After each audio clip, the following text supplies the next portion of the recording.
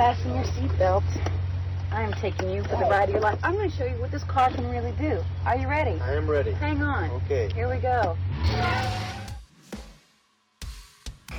Hold on to your butts. Go get him, kid.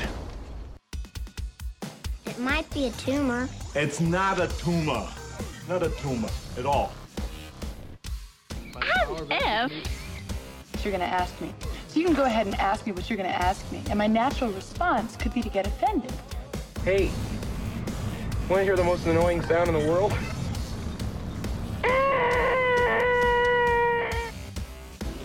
Yeah, well, that's just like your opinion, man.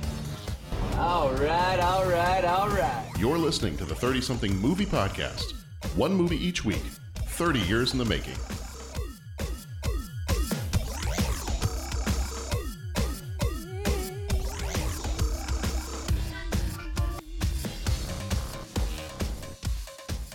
And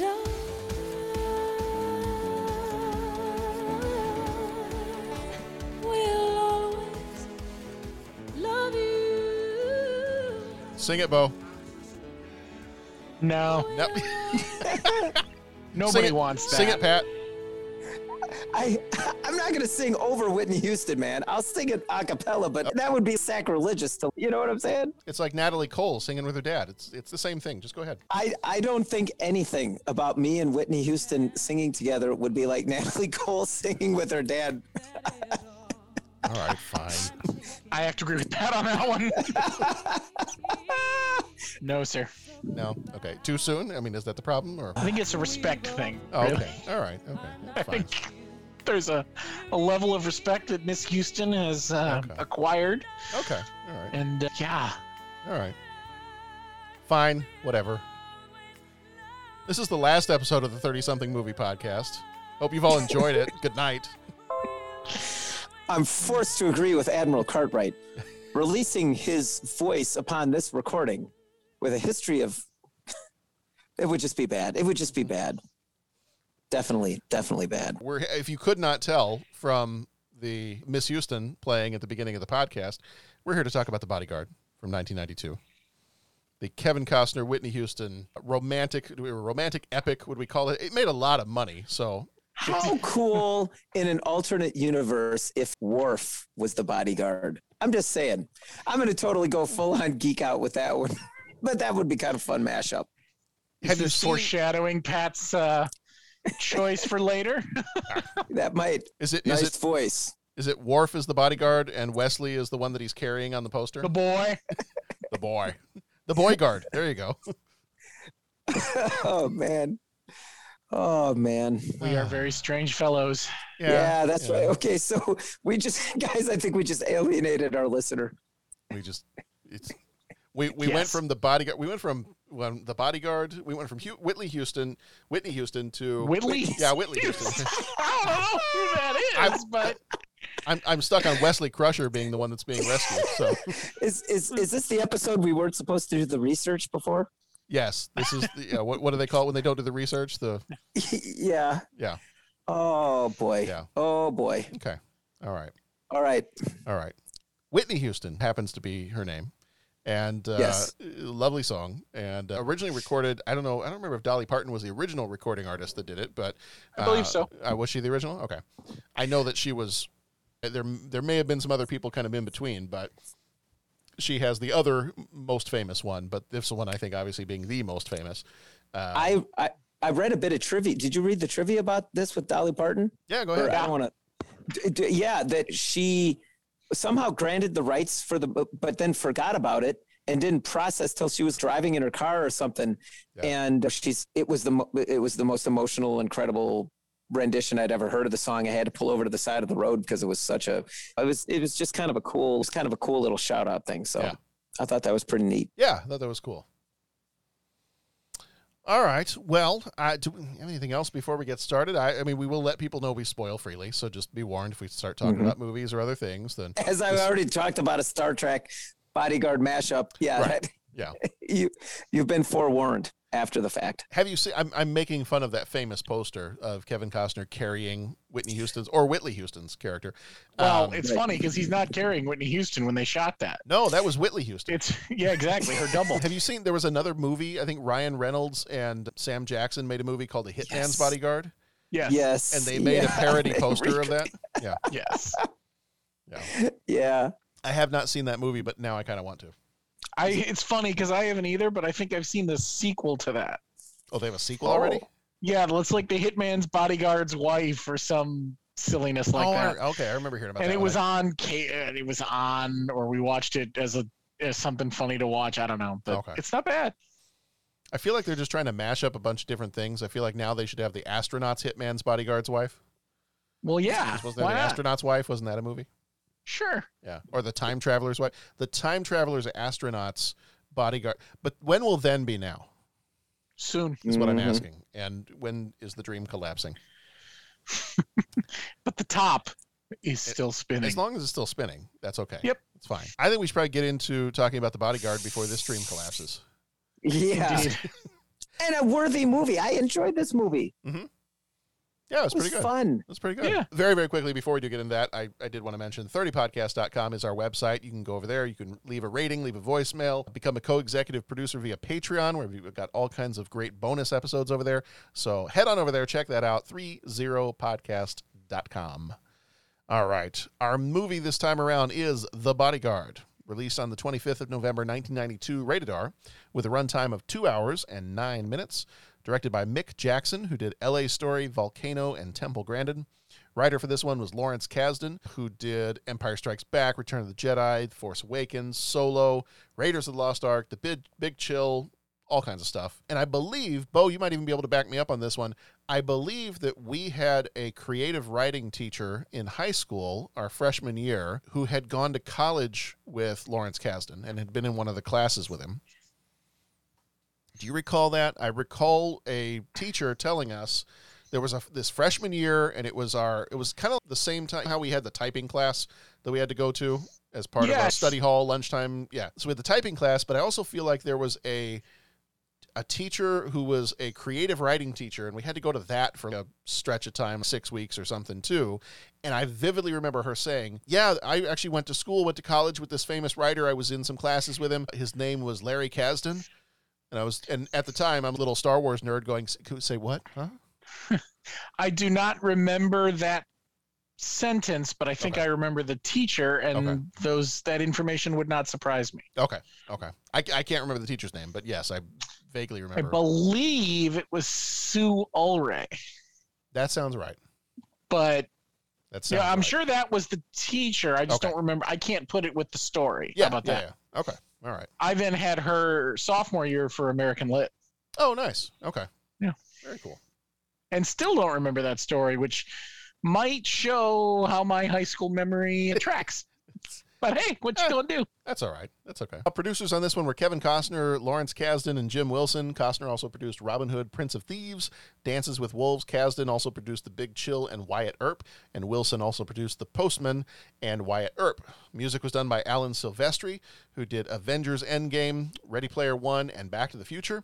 Cinematography by Andrew Dunn, who did Downton Abbey, A New Era, The Perks of Being a Wallflower, and Crazy Stupid Love. Editors were Don Camburn, who did Romancing the Stone, Ghostbusters 2, and Richard A. Harris, who did Terminator 2 and Titanic. Budget for this one was $25 million. Box office was $411 million. It made a lot of money. I think it was 116 in the States, and then the rest of that was overseas. So it made some purse there. Flickmetrics gives it a 53% as its average, and CinemaScore couldn't find one on CinemaScore for this movie. Starring Kevin Costner as Frank Farmer. He was in The Untouchables, Man of Steel, and the TV series Yellowstone. Whitney Houston, not Whitley Houston, but Whitney Houston, who died in 2012, played Rachel Marin. She was in The Preacher's Wife, Waiting to Exhale, and Sparkle. Gary Kemp played Cy Spector. He was in The Craze and Killing Zoe. Bill Cobbs played Devaney. He was in Demolition Man and That Thing You Do. Ralph Waite, who died in 2014, played Herb Farmer. He was in Cliffhanger and the TV series NCIS. Tomas Arana played Portman. He was in Gladiator and The Bourne Supremacy. Michelle Lamar Richards played Nikki. She was in Top Dog and the TV series Alien Nation. Mike Starr played Tony. He was in Dumb and Dumber and Miller's Crossing. Christopher Burt played Henry. He was in Crimson Tide and Wolf. And Devon Nixon played Fletcher. He was in Terminator 2, and the current series, I think, is maybe on Amazon Prime, Winning Time, The Rise of the Lakers Dynasty. I think it's Amazon Prime, if I've got that right. For this one, best-selling pop diva Rachel Marin has a stalker whose obsession has risen to the level of disturbing threats. At the urging of her manager, Rachel hires former Secret Service agent Frank Farmer as her bodyguard. Initially resented and treated with disdain for his hard-nosed security procedures, Farmer soon becomes an integral part of Rachel's inner circle. As they spend more time together, client and protector become closer still. Frank Farmer to see Miss Marin. What? Alexander Graham Bell to see Miss Marin. All right.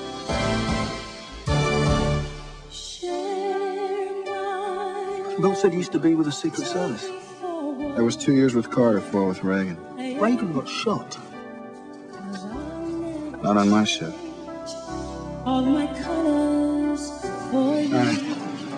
You don't look like a bodyguard. This is my disguise. Well, his timing's good. Henry, I've spent a lot of time guarding people all over the world, and I found one thing to be true. No matter how incompetent the assassins, no matter how much they miss their target by, there's one person who always gets hit. Who? The cocky black chauffeur. You afraid I might get picked off for my snazzy running suit? No, I'm afraid that I'm gonna have to jog with you. Someone was in my house? Wait a minute, someone was in my house?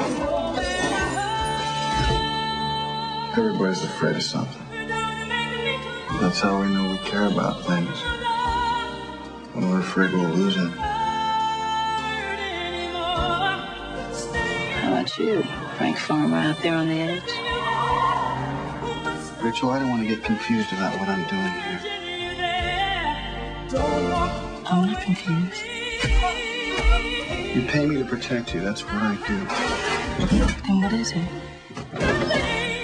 I'm afraid of not being there.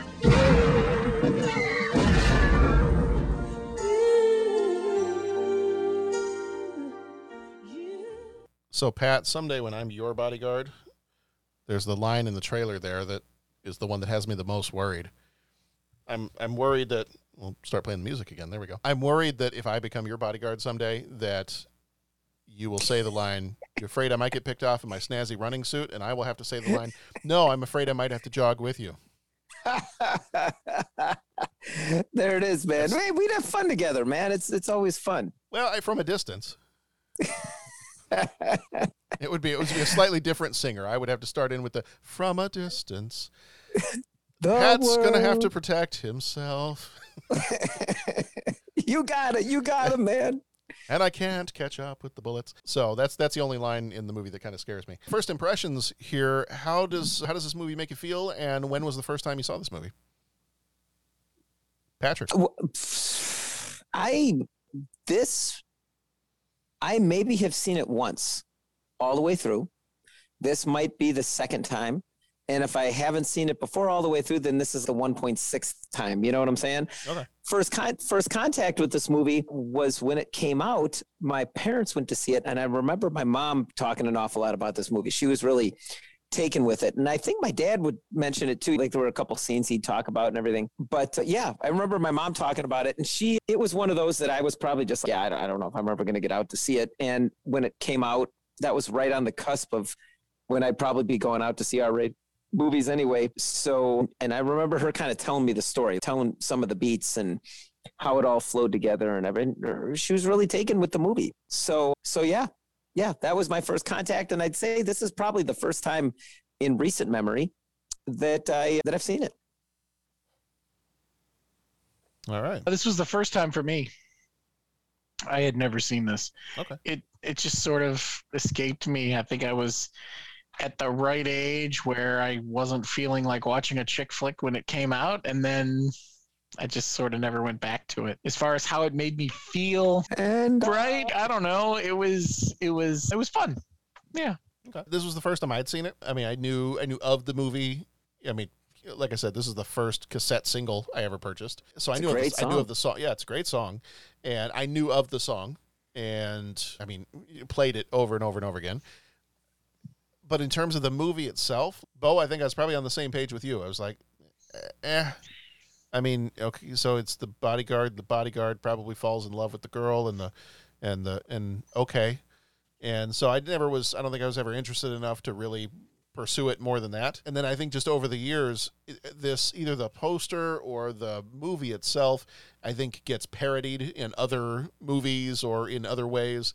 And so I think I probably just assumed, I'm like, what, based on the pop culture references that include this movie or include the poster from this movie or whatever, I think I probably know enough that I need to know that there's other movies on my watch list that I might go to before this. So I'll just assume that I know as much as I need to know about it. So yeah, this was my first time watching it this time. And I will say for me, it was fun. I mean, it was kind of, I don't know, for me, this was kind of a meh movie. It was, I enjoyed parts of it, and other parts of it I was like, okay, it's a 2-hour movie, right? So a little over 2 hours. So, okay. Let me take some notes here while I'm watching this 2-hour movie. All right. So there were some moments where things kind of drug a little bit, and there were a couple of times that it was like, I'm a little confused. Didn't we already have this situation, or didn't we kind of cover some of this before, or I don't know. It didn't knock my socks off. We'll put it that way. And I've got some thoughts on that. Not why your socks weren't knocked off, but I've got some thoughts on just kind of how the movie flowed and everything. Okay. You know what I'm saying? Why it didn't quite get me right away. Yeah. Okay. So for me, it was kind of I didn't hate it. I didn't dislike it. I was just kind of indifferent towards it. I was like, okay, I've seen it now. I can mark that off my list of famous movies that I've now seen. So, but it wasn't one that I was like, oh man, I need to go watch this again, or oh, this is now one of my favorite Kevin Costner movies, or anything like that. I was just kind of like, okay, I saw it. Yeah, I could see myself rewatching this one. Okay, you know what I'm saying? And I think that's why this has only been the first time I've seen it cover to cover. I think every time I turn it on, I kind of get like, oh yeah, I'll watch a little bit more of it. Do you know what I'm saying? Yeah. And yeah, it was. And I could see Tammy enjoying it too. Mm-hmm. So I mean, that would be kind of like a good middle ground. If she says, hey, let's watch this, and I say, hey, let's watch Ash versus Evil Dead, we could settle on The Bodyguard right in the middle. I enjoyed watching it. It kept my attention. What in God's name is The Bodyguard in the middle of between Ash versus Evil Dead and whatever your wife chooses? I don't know. I think she likes shag. Okay. You know, I'm just trying. I'm trying to visualize the Venn diagram here, and I'm a little. There are choices made in the Canigallo household. I am totally going to do a Venn diagram of Ash versus Evil Dead. Dirty Dancing. I mean, I get that is on the outskirts of what you would choose. I get that part. Right. It's Tammy's side that I think we're intrigued with. Yeah. How far do you have to go this way for The Bodyguard to be in the middle? Like that's where I'm. There it is. What movie is Tammy picking that has a scene in the morgue? Yeah, that's right. What's going on? Oh man, I often ask myself those questions. No, not that. But yeah, no, I'm in the. So no, but it was no. I understand, and I don't want to jump the gun, John. Do you have a flow? Am I breaking the flow? Or are we just kind of free flowing? I always have a flow. It was a little something like this. Yes. I always have a flow. All right, man. Hey, don't want that flow to stop. No, that's true. Then you got. Especially as you get older. No, we will very briefly get the people caught up on some of the plot points here, but we'll dive back in. Before we jump into the plot points, though, I do have a very quick question, and this question I'm asking on behalf of my lovely wife because I'm maybe beginning to believe that she's from an alternate timeline. We had a Berenstain Bears moment when we were watching this movie. Okay. She and I could just tell the look on her face as the movie was ending. She said, hold on, wait a minute, this isn't right. And I was like, wait, what's going on? And she's like, this whole scene where they're at the airstrip and they're saying goodbye to each other. I said, yeah. Mm-hmm. She's like, I've seen this movie before. It's supposed to be nighttime and it's supposed to be raining. And I was like, really? I don't think I've seen this movie before, so I don't. She's like, yeah. What movie is somebody saying goodbye to somebody on an airstrip that looks exactly like this, and it's nighttime and it's raining? I thought it was The Bodyguard. And I was like, I don't know. Are you from an alternate timeline where that happened and something changed? And so we've been trying to figure this out. I've been trying to Google movies with final scenes in airplanes at night with rain, and it's not. All I'm getting is airport scene in Rain Man is all I'm getting from my Google. Honestly, I think it's a trailer thing. It's because the trailer is always them in the rain, and all the preview scenes are them in the rain. I think it all just gets conflated into that. What's that effect? The things that happened but didn't really happen, and everyone swears they happened. That's the Berenstein Bears thing with the the Mandela effect. That's it. Thank you. Wasn't it Casablanca was in the rain? Yeah, but it wasn't. The one she was remembering was not black and white. I was going to say, that's. Huh. Believe me, we at lunch today, we were kind of going down a list of movies where the final scene is at an airport and people are saying goodbye, and John, why does this always happen to us? So we've done a little bit of research. Can't find it. So I don't know if you guys, let's crowdsource it. If anybody's listening here and they happen to know of a list of movies where one of the final scenes is in the rain, somebody saying goodbye to each other at an airfield, and if it happens to be Kevin Costner and Whitney Houston, then great. If not, maybe it's Kevin Costner and Whitley Houston. There you go. Maybe that's where we got it wrong. I think it might totally be a Mandela effect from the trailer. The trailer and all the scenes that you see, because there are a couple scenes of them in the rain. Yeah. And I think it's a thing.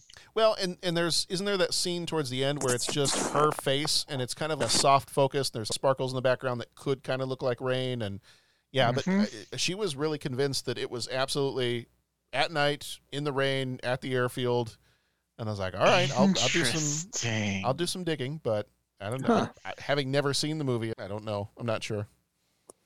Interesting. I will be of no help here.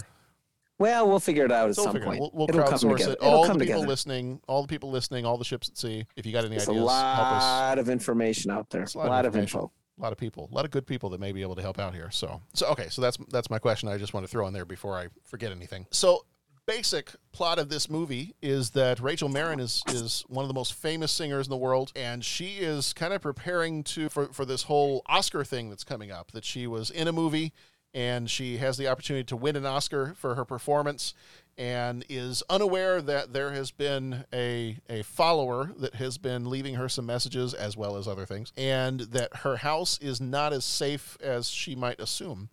And so one of her people happens to know a former Secret Service agent and decides to try to hire him as the bodyguard. And so Frank Farmer, played by Kevin Costner, is that former Secret Service agent. And he comes in to kind of just assess things, check it out. And that was actually one of my favorite scenes in the movie, is him coming to the house for the first time and assessing this box is corroded. It's not even plugged in. I could give 3 different names, and I can get all the way into the house without anybody checking any credentials or anything. And just him going through and kind of assessing the situation as he goes, I was like, all right, that's kind of cool. Like watching him do his work before he's even met the person. I'm like, oh, I see what he's doing here. Like, that's very clever. So, yeah, that was a cool aspect of the film. We've got Rachel's existing bodyguard, Tony, who is basically like, yeah, no, I'd let her do what she loves, and it's her life. She's got to live it. And Frank is like, not if you want her to live her life, then no. Come with me if you want to live. Yeah. No, Tony. Tony, you want to hear the most annoying sound in the world? It's you trying to explain how you're going to protect her. Yeah. Is how that's going to work. So, in the meantime, he does get hired. There's some back and forth of whether or not they are going to let him in. And at first, he kind of walks away. He's like, oh, forget this. If you're not on board, then if I don't have control over this situation to be able to keep you safe, then I'm walking. I'm not doing this. And he starts to walk away, but they do, just when he thought he was out, they pulled him back in. And they hire him as the security guard, as the bodyguard, and then he starts to make his changes to the house, of which Rachel is not super excited about a lot of these changes. But as the movie goes on, there were some instances in which she starts to get on board. So how'd you guys like the beginning of the movie? As everything kind of started off, you get introduced to the characters, how'd you like the beginning of it? I think it felt very dark at the beginning. Like the way they were introducing him, it was very somber and very, very slow. It actually made me feel like we were going to see a darker side to him at some point. And we sort of do, but not really. Like, I'm trying to remember, like in The Line of Fire, Clint Eastwood's character has some demons that he's wrestling with. Sort of felt we were going to dig more into Kevin Costner's demons than we did by the way he was introduced. He's got that scene where he's sitting in that apartment all by himself, and why? Like, some of that stuff didn't quite do it for me. Yeah. And you got, and I'm going to quote The Greatest Generation, you have the solitary brass instrument of totally the solo brass instrument of solitude and what I got with the beats with that, I got like Chinatown with Jack Nicholson. You know, you got that, it's quasi bluesy trumpet, and which is just, it's such a great sound. Am I biased? Of course. But I mean, it's such a great sound, and it just really sets that real distinct mood. And it's like former police officer down on his luck, or a private investigator sitting there questioning life's mysteries. I mean, it's really a characteristic, like, guy burned out on his job trying to figure things out. And it really was kind of like, it had me thinking, like, this film could have almost been set in any time period. Like, all we needed was like a little bit of neon coming in through the windows with a little bit of rain. And that really was the mood that I had. I mean, and if it's like, Canagella, what are you talking about? Just go back and listen to the soundtrack to Chinatown, and you'll hear exactly what I'm talking about. It's just a solo trumpet and playing kind of like a little bit of a easy kind of bluesy kind of thing. And it really sets the mood. I was pretty stoked with the opening of the movie. I dug it. I like that we're like, it's almost like Taken, right? It just establishes that Kevin Costner's a tough son of a gun, and he's keeping guys down on the ground. He's blasting away with guys trying to assassinate whoever his principal is that he's protecting. And I mean, I thought it was pretty cool. Like you said, I liked watching him bust a move. I liked seeing him go in and like, yeah, whatever, man. You just don't get it. It's just kind of like, yeah, of course. Yeah.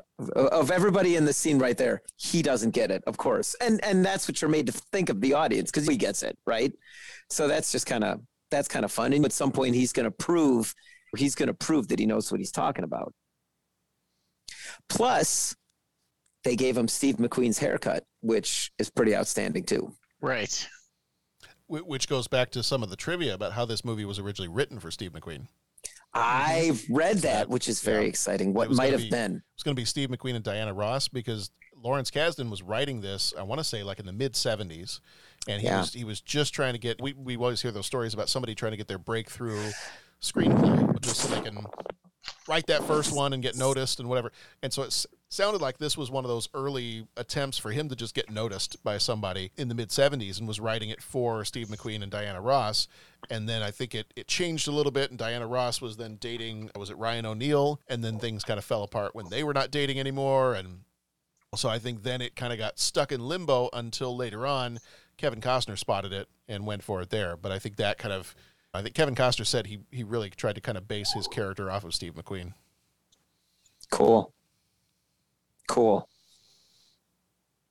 Yeah, so I really like the scenes where Clifford goes to talk to Ricky and asks him to be his bodyguard so that the school bullies can stop. Oh, I'm sorry. Those are my notes for My Bodyguard from 1980. I got confused there for a second.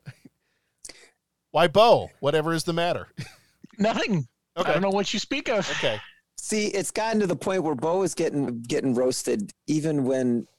I'm just saying, man, this is a rough bunch. And see that was not even directed at Bo. That was just of course not. No, I'm being honest here. That was just a bit for me to like make a play on the whole series of movies that are titled Bodyguard. Right. Yeah. Of course. Which has a very story history if you go all the way back to Yojimbo, and it does. Yeah. Which they watch in this movie. They do a little meta bodyguard in the bodyguard. Bodyguard in the bodyguard, and the top is still spinning. Oh, without a doubt, my friend. Yeah. But several times the dream collapses. I'm just saying, how cool is that? Like, we're going out on a date. We're going to go see Yojimbo. Well, so that's my follow-up question. My follow-up question to that is Yojimbo a first date movie? Yes, it is now. Okay, all right. And Kevin Costner made it so I'm just like, man, right. That's it. Not that I'm ever going to be out on a first date again ever, right. But I'm just saying, potentially. Okay. Yeah, I just saw it happen. God help us. I just saw it happen. It's definitely a first date movie now. That's outstanding. I mean, it wasn't our first date, but our first movie we went to go see was Steve Martin and Sergeant Bilko, and that might have been stretching it. Oh, buddy. See? That's when you knew she was a keeper. Yeah. Uh-huh. That's right. That's right. You said okay to this? Right on. It was that and all the times I would constantly play my best of Saturday Night Live from 1975 to 1980 VHS tapes. Yeah. Well, but that was classic good Saturday Night Live. It was, I know, but I mean, how many times can you show a young, impressionable lady the Super Bassomatic 76 skit along with the Julia Child skit and still having her coming back? And apparently... Well, Julia Child, I mean, that's I mean, that's amazing. Good stuff, but yeah, it's... Come on, that's amazing. Man. Super Bassomatic 76. Wow, that's terrific bass. It comes fresh, delicious, and ready to pour. That's terrific bass. All right, so back to the actual Bodyguard. Yes, I approve of the movie, and I love the opening of the movie, and I just love when Tony gets all worked up and decides to jump him in the kitchen, and it's basically just Kevin Costner walking around and throwing the thing, and really, like, the way they do it, I mean, it all works. I mean, and I've said this before, like, now you'd have like every actor like taking 8 months of intensive martial arts training to get ready for this role and stuff. But I mean, the way it all flowed. And then at the very end, Kevin Costner just says, okay, I don't ever want to have this talk again. I'm just like, that is classic. That is a great scene. Mm-hmm. And then Tony becomes his buddy. I mean, by the end, he's just like, well, what do you think we should do? And he's like, the other guy's like, you're in charge now. And he's just like, he's like, you're, yeah, whatever. I like that. Okay, I don't ever want to have this talk again. I love that. That is just classic. Well, I like that the whole knife thing is a callback to when he was just maybe a little bit drunk and trying to show off his knife skills at the beginning of the movie. Yeah. And he's like, he throws the first one and it like goes way off to the side. I think he throws the second one and it goes backwards. And he's like, you might not want to stand there either. And finally, with like the last three, he does get it down. But yeah. No.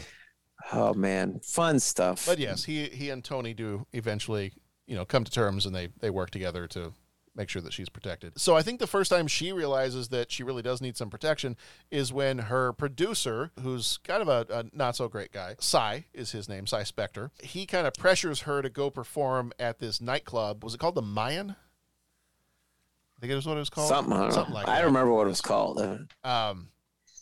And so she decides to go there, and security is impossible here because there's just people all over the place. She goes to do this performance. Frank is off to the side trying to make sure that she's protected, and the audience keeps coming up on the stage, and she's putting her hand up telling him, don't come on this stage, back off. And then eventually it just becomes this mob scene, and she ends up crowd surfing, and not in the pleasant way. And they're kind of taking her away, and she gets her headpiece ripped off and all that other stuff, and she's panicking, and he's coming through and punching everybody to get through the crowd to rescue her. And so this is we get the famous scene of him picking her up and carrying her out of this club, and I think that's the first time she really realizes that, whoa, maybe I do need a little bit more protecting than I thought I did. Mm-hmm. And that was before that kitchen scene, because poor Tony is like running out the front. He's like, where's the limo? And it's out back, and Tony, I guess, probably has to walk home. There was no Uber at this point. Yeah, so. he was ditched. So that's why Tony shows up angry in the kitchen and ready to kill somebody, because he probably had to walk home from wherever this club was. Well, he showed up angry in the kitchen. Yeah. He did not show up ready to kill anybody. No. He just didn't realize it, but he wasn't ready to do any of that stuff. No. Well, in the words of Admiral Kirk, that's what you get from missing staff meetings. So we do get some scenes then kind of after this point. She starts to admit that probably she does need a little bit more protection. She starts to talk to him. As he's starting to kind of lock things down for her, she kind of slides in there with, well, if I can't go anywhere and if I can't see anyone, like what if I go on a date and I go on a date and the date progresses back to so-and-so's house. Are you coming in the house with me? Like, how does this all work? And then she kind of makes the comment. She's like, well, so let's just make this cleaner. Why don't you take me out on a date? It's like, that was not really all that smooth, Rachel, but okay. Like real subtle. Well, was it supposed to be smooth, or was she challenging him at that point? I think she was challenging him. Yeah. I don't know if she expected him to say yes. Oh, I don't think she did either. Yeah. I think he called her bluff. Yeah. Yeah. So then we get the scenes of them going out on their dates and going to see the movie and all this other stuff. And one little trivia tidbit, because the actor that plays his dad towards the end of the movie also played the dad of Special Agent Gibbs on NCIS.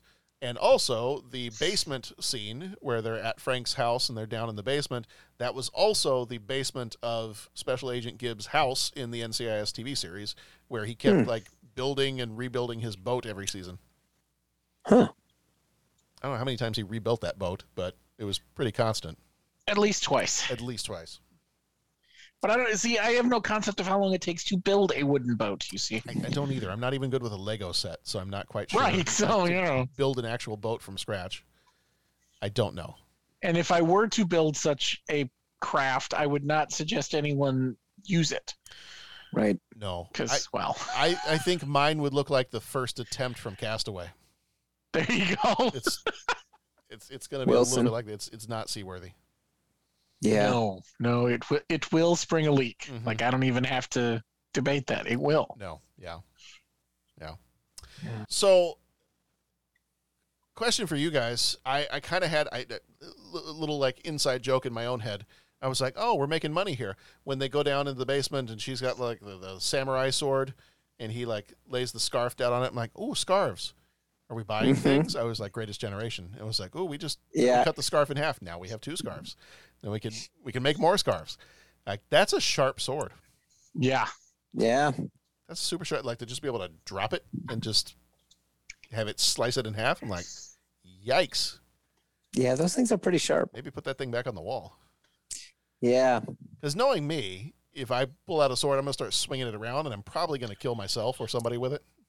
Well, and that's kind of, you maybe want to let her know that right at the beginning. That's kind of burying the lead. After she has the sword at his chest there and everything like that, and then he drops it. Yeah, you got to. Yeah, maybe be a little bit more forthcoming with that.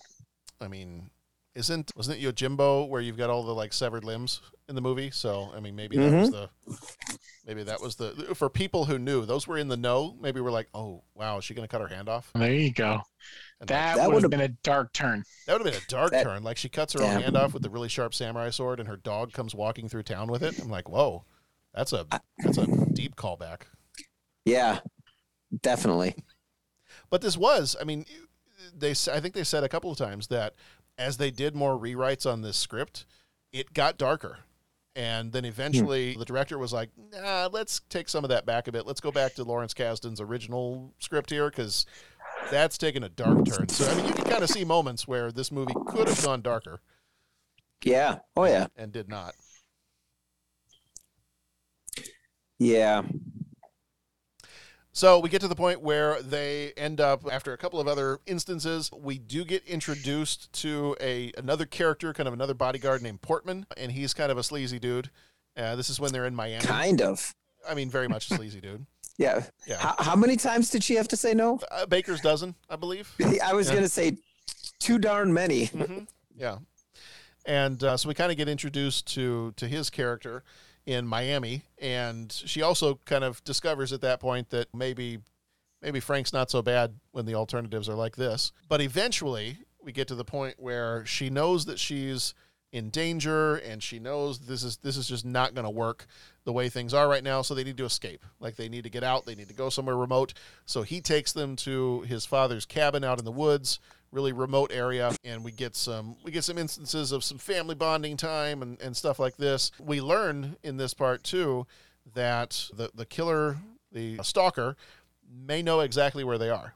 And through a series of finding some tracks that maybe don't look like they fit so well, we then get to the scene where Fletcher has gone out on the boat, and Frank, something kind of clicks with Frank, and he's like, there's a bomb on that boat. And so he goes running, tackles the kid off of the boat. I thought that was a great part, too. He goes running in a running tackle the kid off the boat, and everybody's yelling at him because they're like, what do you do? That's a kid. What are you doing tackling a kid? Are you out of your mind? And then, of course, the boat explodes, and everybody knows exactly what's going on.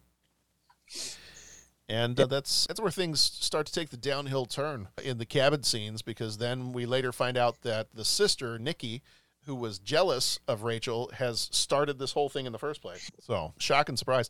Having never seen this movie, there was a moment at the beginning of the movie where she was talking about how she kind of thought as a kid that she had everything, and then all of a sudden it turned around and her sister then has everything, and she's not the famous one anymore. I'm like, that's kind of what it says in those like ransom note letters she keeps getting. So I made a little connection there, but then I kind of forgot about it. And then you get to this part, and I'm like, oh, yeah. Now I see how that fits together. Put 2 and 2 together, get 4. Yeah. Carry the 1. Yeah. Mm-hmm. Wait, there's no 1 there. I say, if you're carrying a 1, you've got to show your work. It was my understanding that there would be no math. Yeah. So. Yeah. So the boat goes kablamo, and then they got to get out of town. And then Nikki goes kablamo. Like the person gets in the house and she goes kablamo, and then they have to have a funeral for her, and just everything is all kind of falling apart. And then we get everybody comes back home, and it's the Oscars. So yes, hey, after your sister is murdered by a stalker, let's go to a really public place and be right out there where somebody can get you. Yeah, I guess you could make the argument that you have already been attacked when you're in private. What's the difference? But freaking out at Frank and saying, you made me this paranoid. Well, no, the bomb going off in the boat that your son was riding in, your sister's selling you out and then being killed by an assailant. I think that would make you paranoid. It's really nothing I've done. I can't claim credit. Exactly. Like, I'm cool and all, but yeah. Yeah, did we just imagine the exploding boat that almost killed your son, or no? We all saw that. Okay. Fake news. Yeah. And I know, and I know you're going through the show. I don't want to take it off too much on a tangent. No, do it. But that's what I felt in watching this. First of all, that Flickmetrics or CineScore or whatever the heck scoring we use. Yeah, Cinnamon Toast Crunch. The Cinnamon Toast Crunch. That thing you read on Tic-Tac-Toe, it seemed low. And then I looked, and this movie was nominated for some Oscars and the whole thing. And like I said, I mean, my mom typically did not go out to see bad movies and then rave about them. You know what I'm saying? Like, so a lot of people seem to like this. And as I was watching it, I'm like, man, what feels a little off for me? And it hit me that there were so many, like, this is the movie climax, but this is only the first 25 minutes of the movie. Right. We have another climax. We're only a quarter of the way through. You know what I'm saying? And it hit me, all the things that I remembered either being told or seeing when I'd watched bits and pieces of it as being the big climax happened early on. And that's kind of what I think it was. Pat, sometimes that happens in a love story. It can happen. And it was like, there was no great big build in like the final showdown. Like, I'll compare it to the movie Taken, right? Or you know what? Another one I thought of was Roadhouse. The guy coming in that knows what he's talking about. It's my way or the highway. Yeah, there was a series of, okay, we build to this point and now there's a victory. Okay, we build to this point and okay, there's a loss. I mean, but there was one big overarching kind of thing. In this one, I was kind of left with, okay, what's the main story? Is it the Roadhouse deal where he moves in and tries to like square away everybody with the bodyguard thing? Or is it he's protecting her, but then he's falling in love with her? Mm-hmm. And that was kind of what my mom kind of represented it as, you know, when she would tell me about it. Okay. Or is it him kind of to take the samurai thing going, like, is he kind of like a Ronin? Like, he was on the president's detail. The president was shot. He wasn't there. That's a big mental thing for him that he wasn't there. So then that becomes the resolution. Okay, are we making a commentary on show business? And like, there's these nut jobs following her along. And there were two, right? They kind of quote Top Gun when Maverick's flying in the thing there. And suddenly the other MiG pops up. Oh, there's two of them. Like, that's kind of what hit here is like, okay, well, we got it was the sister was behind it at the whole thing. All of a sudden the phone rings. Okay, well, we caught the guy. What do you mean we caught the guy? The guy just shot at me. No, that's a different guy. And then it's like, okay, now there's two guys floating around. So is this like, I really wasn't sure what the movie really was focusing on. But then as I got thinking about it, they kind of focused on each one. Right? Like in the first 25 to 30 minutes, you have him coming in. No one believes him. The guy knows what he's talking about. Everyone wants to argue. And then you have that. She goes to the club. He has to save her. Okay, there's the resolution of that.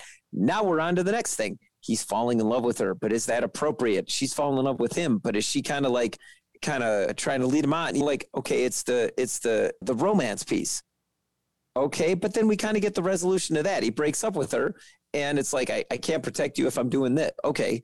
Then they move on to the next thing. All right. Now he's going back and he's taking her to his old house and he's reliving his past. This is who made him who he was.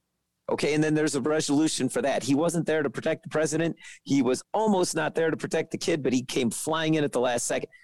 And it goes on that way. And it occurred to me like, and none of this was bad. That was all very little compelling little vignettes. But it would almost work better as kind of like an episodic television series where each week tune in and the bodyguard will face off another thing. And sometimes it's working his personal demons. Sometimes do you guys get what I'm saying? Mm-hmm.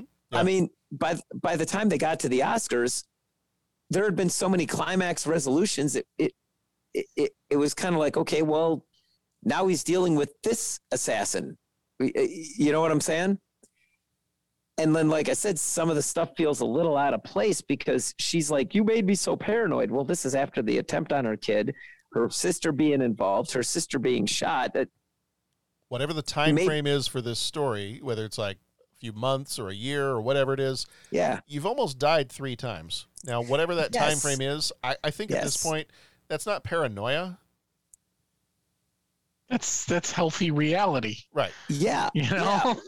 Well, and like that scene could have gone at the end of the little first act, the first little vignette with when he takes her from the club. And there's been people in my house. What? And then that could have been the climax for that.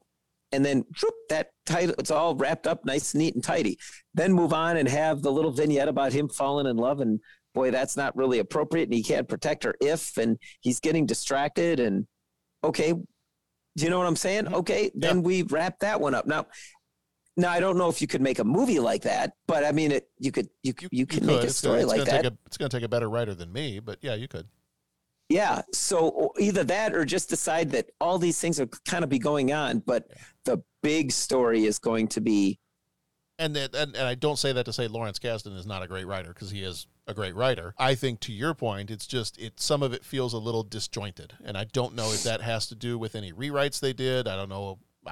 But yeah, it feels a little. It feels like different acts of the movie kind of have selective memory about the act before. Yeah, and like I said, I enjoyed it. I was sucked into the plot. I liked it. I liked the characters. I thought Kevin Costner and Whitney Houston had good chemistry. Yeah, I enjoyed the movie. But that was the one piece that was just kind of it seemed to ebb and flow a lot, as opposed to just, here's the final climax. We're going to build to this. Well, in here, I'm saying the final climax. I mean, like, because there were so many throughout.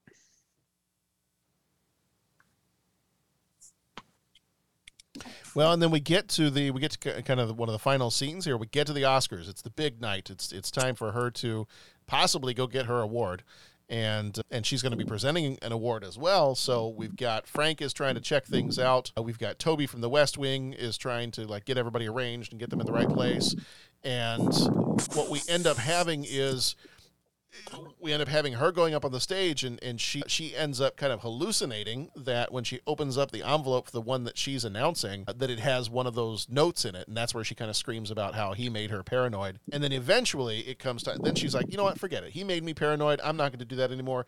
I'm just going to go out. I'm going to do my thing, and when I win my award, I'm going to go up and accept it. And when that happens, that's when Frank starts to notice that Portman is there. Something doesn't line up with him being there. And then he sees him in the crowd carrying a camera that magically has a laser sight on it, because all cameras do. And why not? Why not? That'd be great. And so he spots him with the camera, realizes that the camera itself is some kind of a gun for him to be able to use to kill Rachel. And he's stuck there on the side. He can't come out and do anything.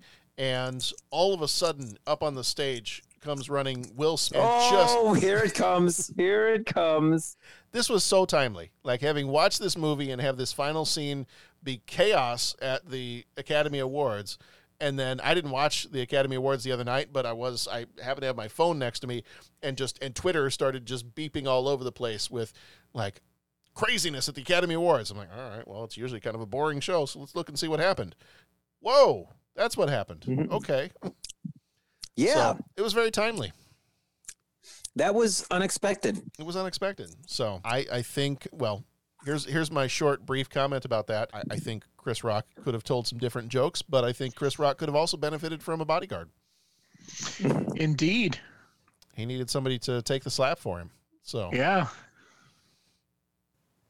So that may be Bodyguard 2, Electric Boogaloo. But who knows?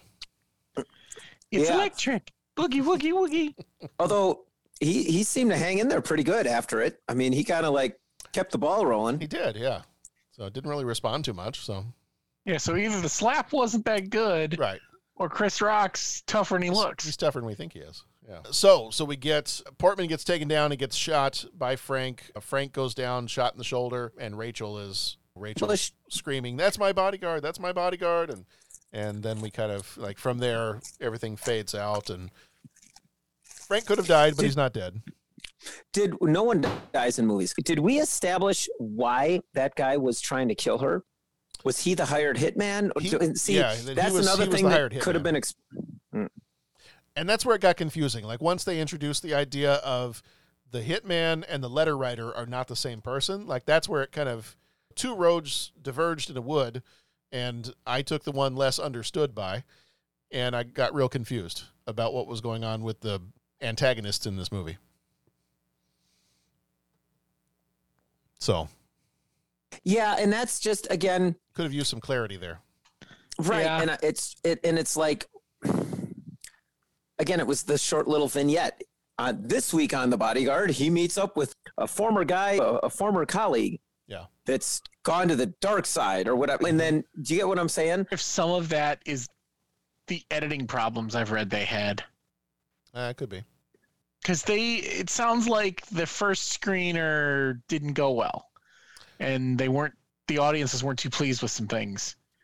And I feel like, I wonder if that's some of this disjointed stuff that we all noticed. They were splicing things together in a different order to make things look a certain way, or could be. That would make sense. Yeah. Well, I'm telling you, after watching the Snyder cut of the Justice League, I mean, it's kind of like, okay, I'm a believer now. Mm-hmm. Yeah, makes a difference. Yeah, it is crazy when you think about it, how much you can do in editing. Well, that's why I would. I mean, not that I'd necessarily want to see it, but I'd be curious to see if you could go like alternate timeline stuff. I'd be curious to see what the edit of Star Wars looks like without Marsha Lucas.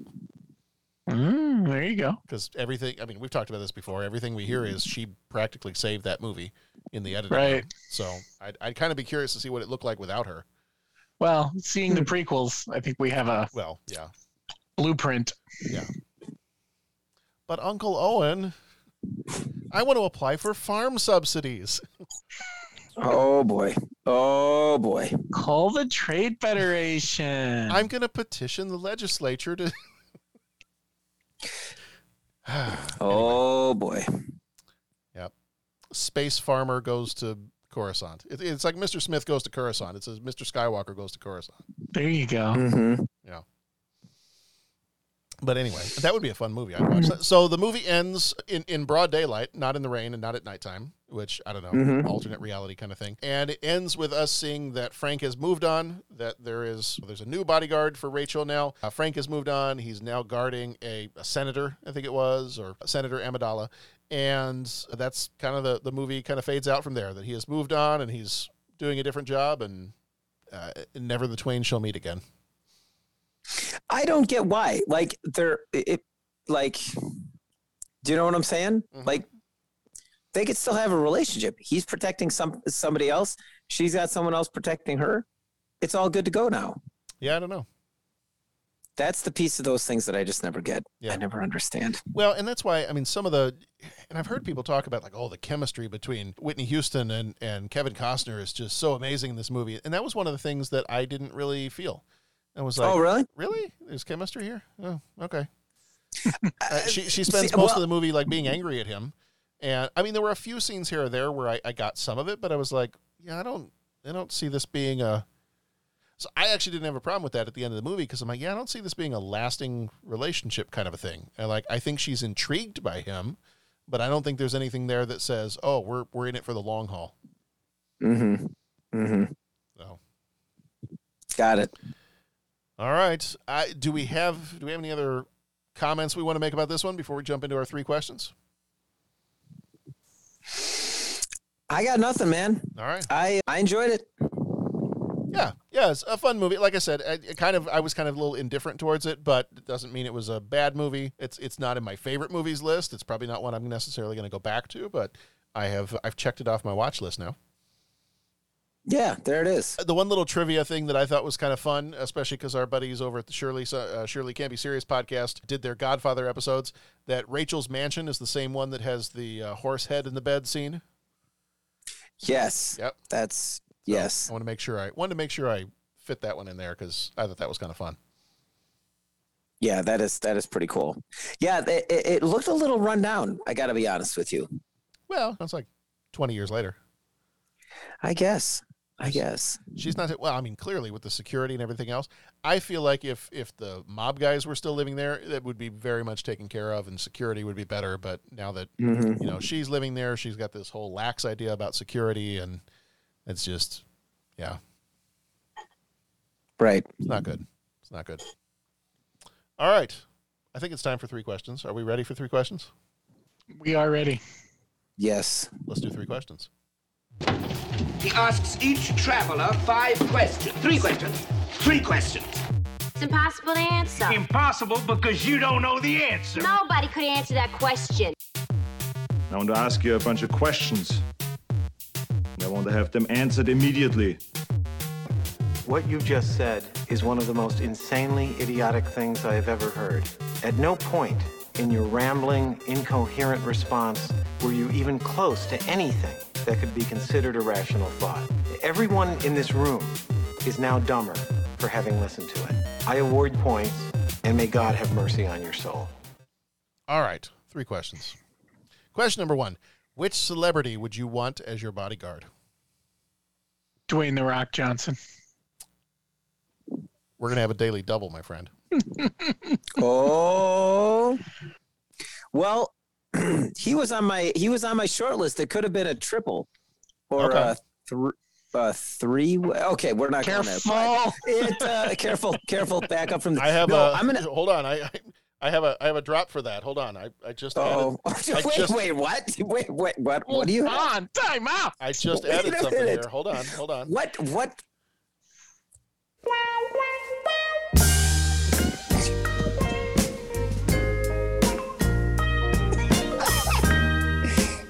Oh, jeez. And no, okay. Wrong music. I, however, as much fun as that would be, I'm gonna say Bruce Lee. Oh, nice. Nice call. Yeah, I'd say Bruce Lee. We were kind of talking this through here at home, and my wife had some good ideas. I thought of Dwayne "The Rock" Johnson as well. That was probably my choice, because I'm thinking, like, all right, so I've got this bodyguard. We're going to be together a lot, so this person's going to be around a lot. somebody that you could have a conversation with. Like you wouldn't mind spending time around because they seem like a nice person and you could talk to them. So that's kind of why I went with The Rock. I was like, first of all, he's tough. He's huge. Nobody's messing with me. Especially if I'm standing next to The Rock, people are going to see the difference between, John and The Rock, and the Pebble and The Rock. And he seems like a nice guy, and it seems like you have fun conversations with him. The other one that my wife mentioned, who actually fell into one of the alternate choices for question 2 that's coming up in a minute, was also Hugh Jackman. Oh yeah, I could say he seems like a really nice guy, and you could have some really good conversations with him if you're spending a lot of time with him. My wife's choice was some of the ones either where he's a little bit younger or a little bit more in his physical prime, not the ones where he's for the part. He's kind of let himself go a little bit. But her choice was Vincent D'Onofrio because he can be kind of an intimidating kind of guy. All right. Certainly intimidating and creepy. Yes. Especially if you get him with some of the episodes he was in some of the later Marvel shows. Or his Edgar suit from Men in Black. There's that too. Yeah. Or The Cell. That one was creepy. Yeah. Yeah. All right. Question number 2. Who's your favorite singer turned actor or vice versa? Oh, this one's easy. See, that's what I said. That's what I said, and then my wife just kind of looked at me for my top choice, but that's okay. Oh, Frank Sinatra. Oh, there you go. That's nicely done. And yours, John? Well, see, I have some backup choices here. My top choice, obviously, is going to be David Bowie. Mm-hmm. Okay. Because I obviously love him as a singer, and I really enjoy some of the weird and wacky movie parts that he decided to choose. Mm-hmm. So that's my top choice. Sharon's top choice was actually Cher. There you go. So, and having done a few of her movies on here, we've done Mermaids, we've done Moon. She's always been really good in those. Mm-hmm. All right, Bo, what's yours? So I had a couple too. I was thinking Steve Martin. Oh, nice. Oh, yeah. Probably. Yeah. I also thought about LL Cool J. Yes. Mm-hmm. Those are the ones I came up with. Nice. Good choices. Good choices. Knowing that he is also in musical theater, I did drop Hugh Jackman into this one sure, too. Totally. Which was funny because I was blanking on his name earlier. Sharon was like, "What about Wolverine?" And I was like, "Yes, that would be great." Now, if I could remember what his name is, and I just had a brain fart moment, and she's like, "Well, just write down Wolverine because I don't know his name either." And I'm like, "No, just give me a second." Hugh Jackman. There we go. Okay, good. Got it. The other one that we both kind of agreed on, and I decided to lump them both together because they are amazing in the TV show they were in recently. We also said Tim McGraw and Faith Hill. Sure. Oh, yeah. So if you have not watched you haven't watched Yellowstone or the 1883 spin-off show they did, have you watched any of those? I've seen Yellowstone and I've seen the first episode of 1883, but no more than that. Okay. They are very good in 1883. I mean, them cool. coupled with Sam Elliott in that show, it's a lot of fun. That's very cool. All right, and finally, question number 3. If you could go see any Akira Kurosawa movie on the big screen, which would it be? Other than just saying any Kurosawa film, I guess I'd go pick one, yeah. Yeah, I guess I'd go the Seven Samurai. Like I don't know if that's necessarily his most famous or most but it's the one I know. And so if I had to pick one, I guess that's what I pick. Once again, we're going to have a daily double here because that's my pick. There it is. Bo, what about you? What do you got? Which Kurosawa? Hidden Fortress. Oh, yeah. Or Seven Samurai. I mean, there it is. That was kind of like I had a whole. I know I've talked about the little video store I used to go to in college. It was called That's Rentertainment. And they just had tons and tons of VHS tapes and a massive foreign film section. And so there were weekends, if I wasn't coming home for the weekend and I was still down in Champaign-Urbana, I would just be like, you know what? I have $5 in my pocket, which at that point in time could probably rent me 10 movies for the weekend. Mm-hmm. So let me go. And especially if it was one at I don't know if it was like Thursdays or Fridays were the foreign film days where it was like 25 cents per movie or 50 cents per something ridiculous. Right. And I remember I would go and I think I rented as many Kurosawa films as I could find one weekend and just watched them back to back. I mean, I was Hidden Fortress, Seven Samurai, Jim. I mean, I was just like nonstop that whole weekend. I'm like, this is a good weekend. Yeah. Yeah, that's pretty cool stuff. But I would love to see Seven Samurai on the big screen. I would. Oh, I have not seen any Kurosawa movies on a big screen, only on my TV. So I would love to see that one on a much, much bigger screen.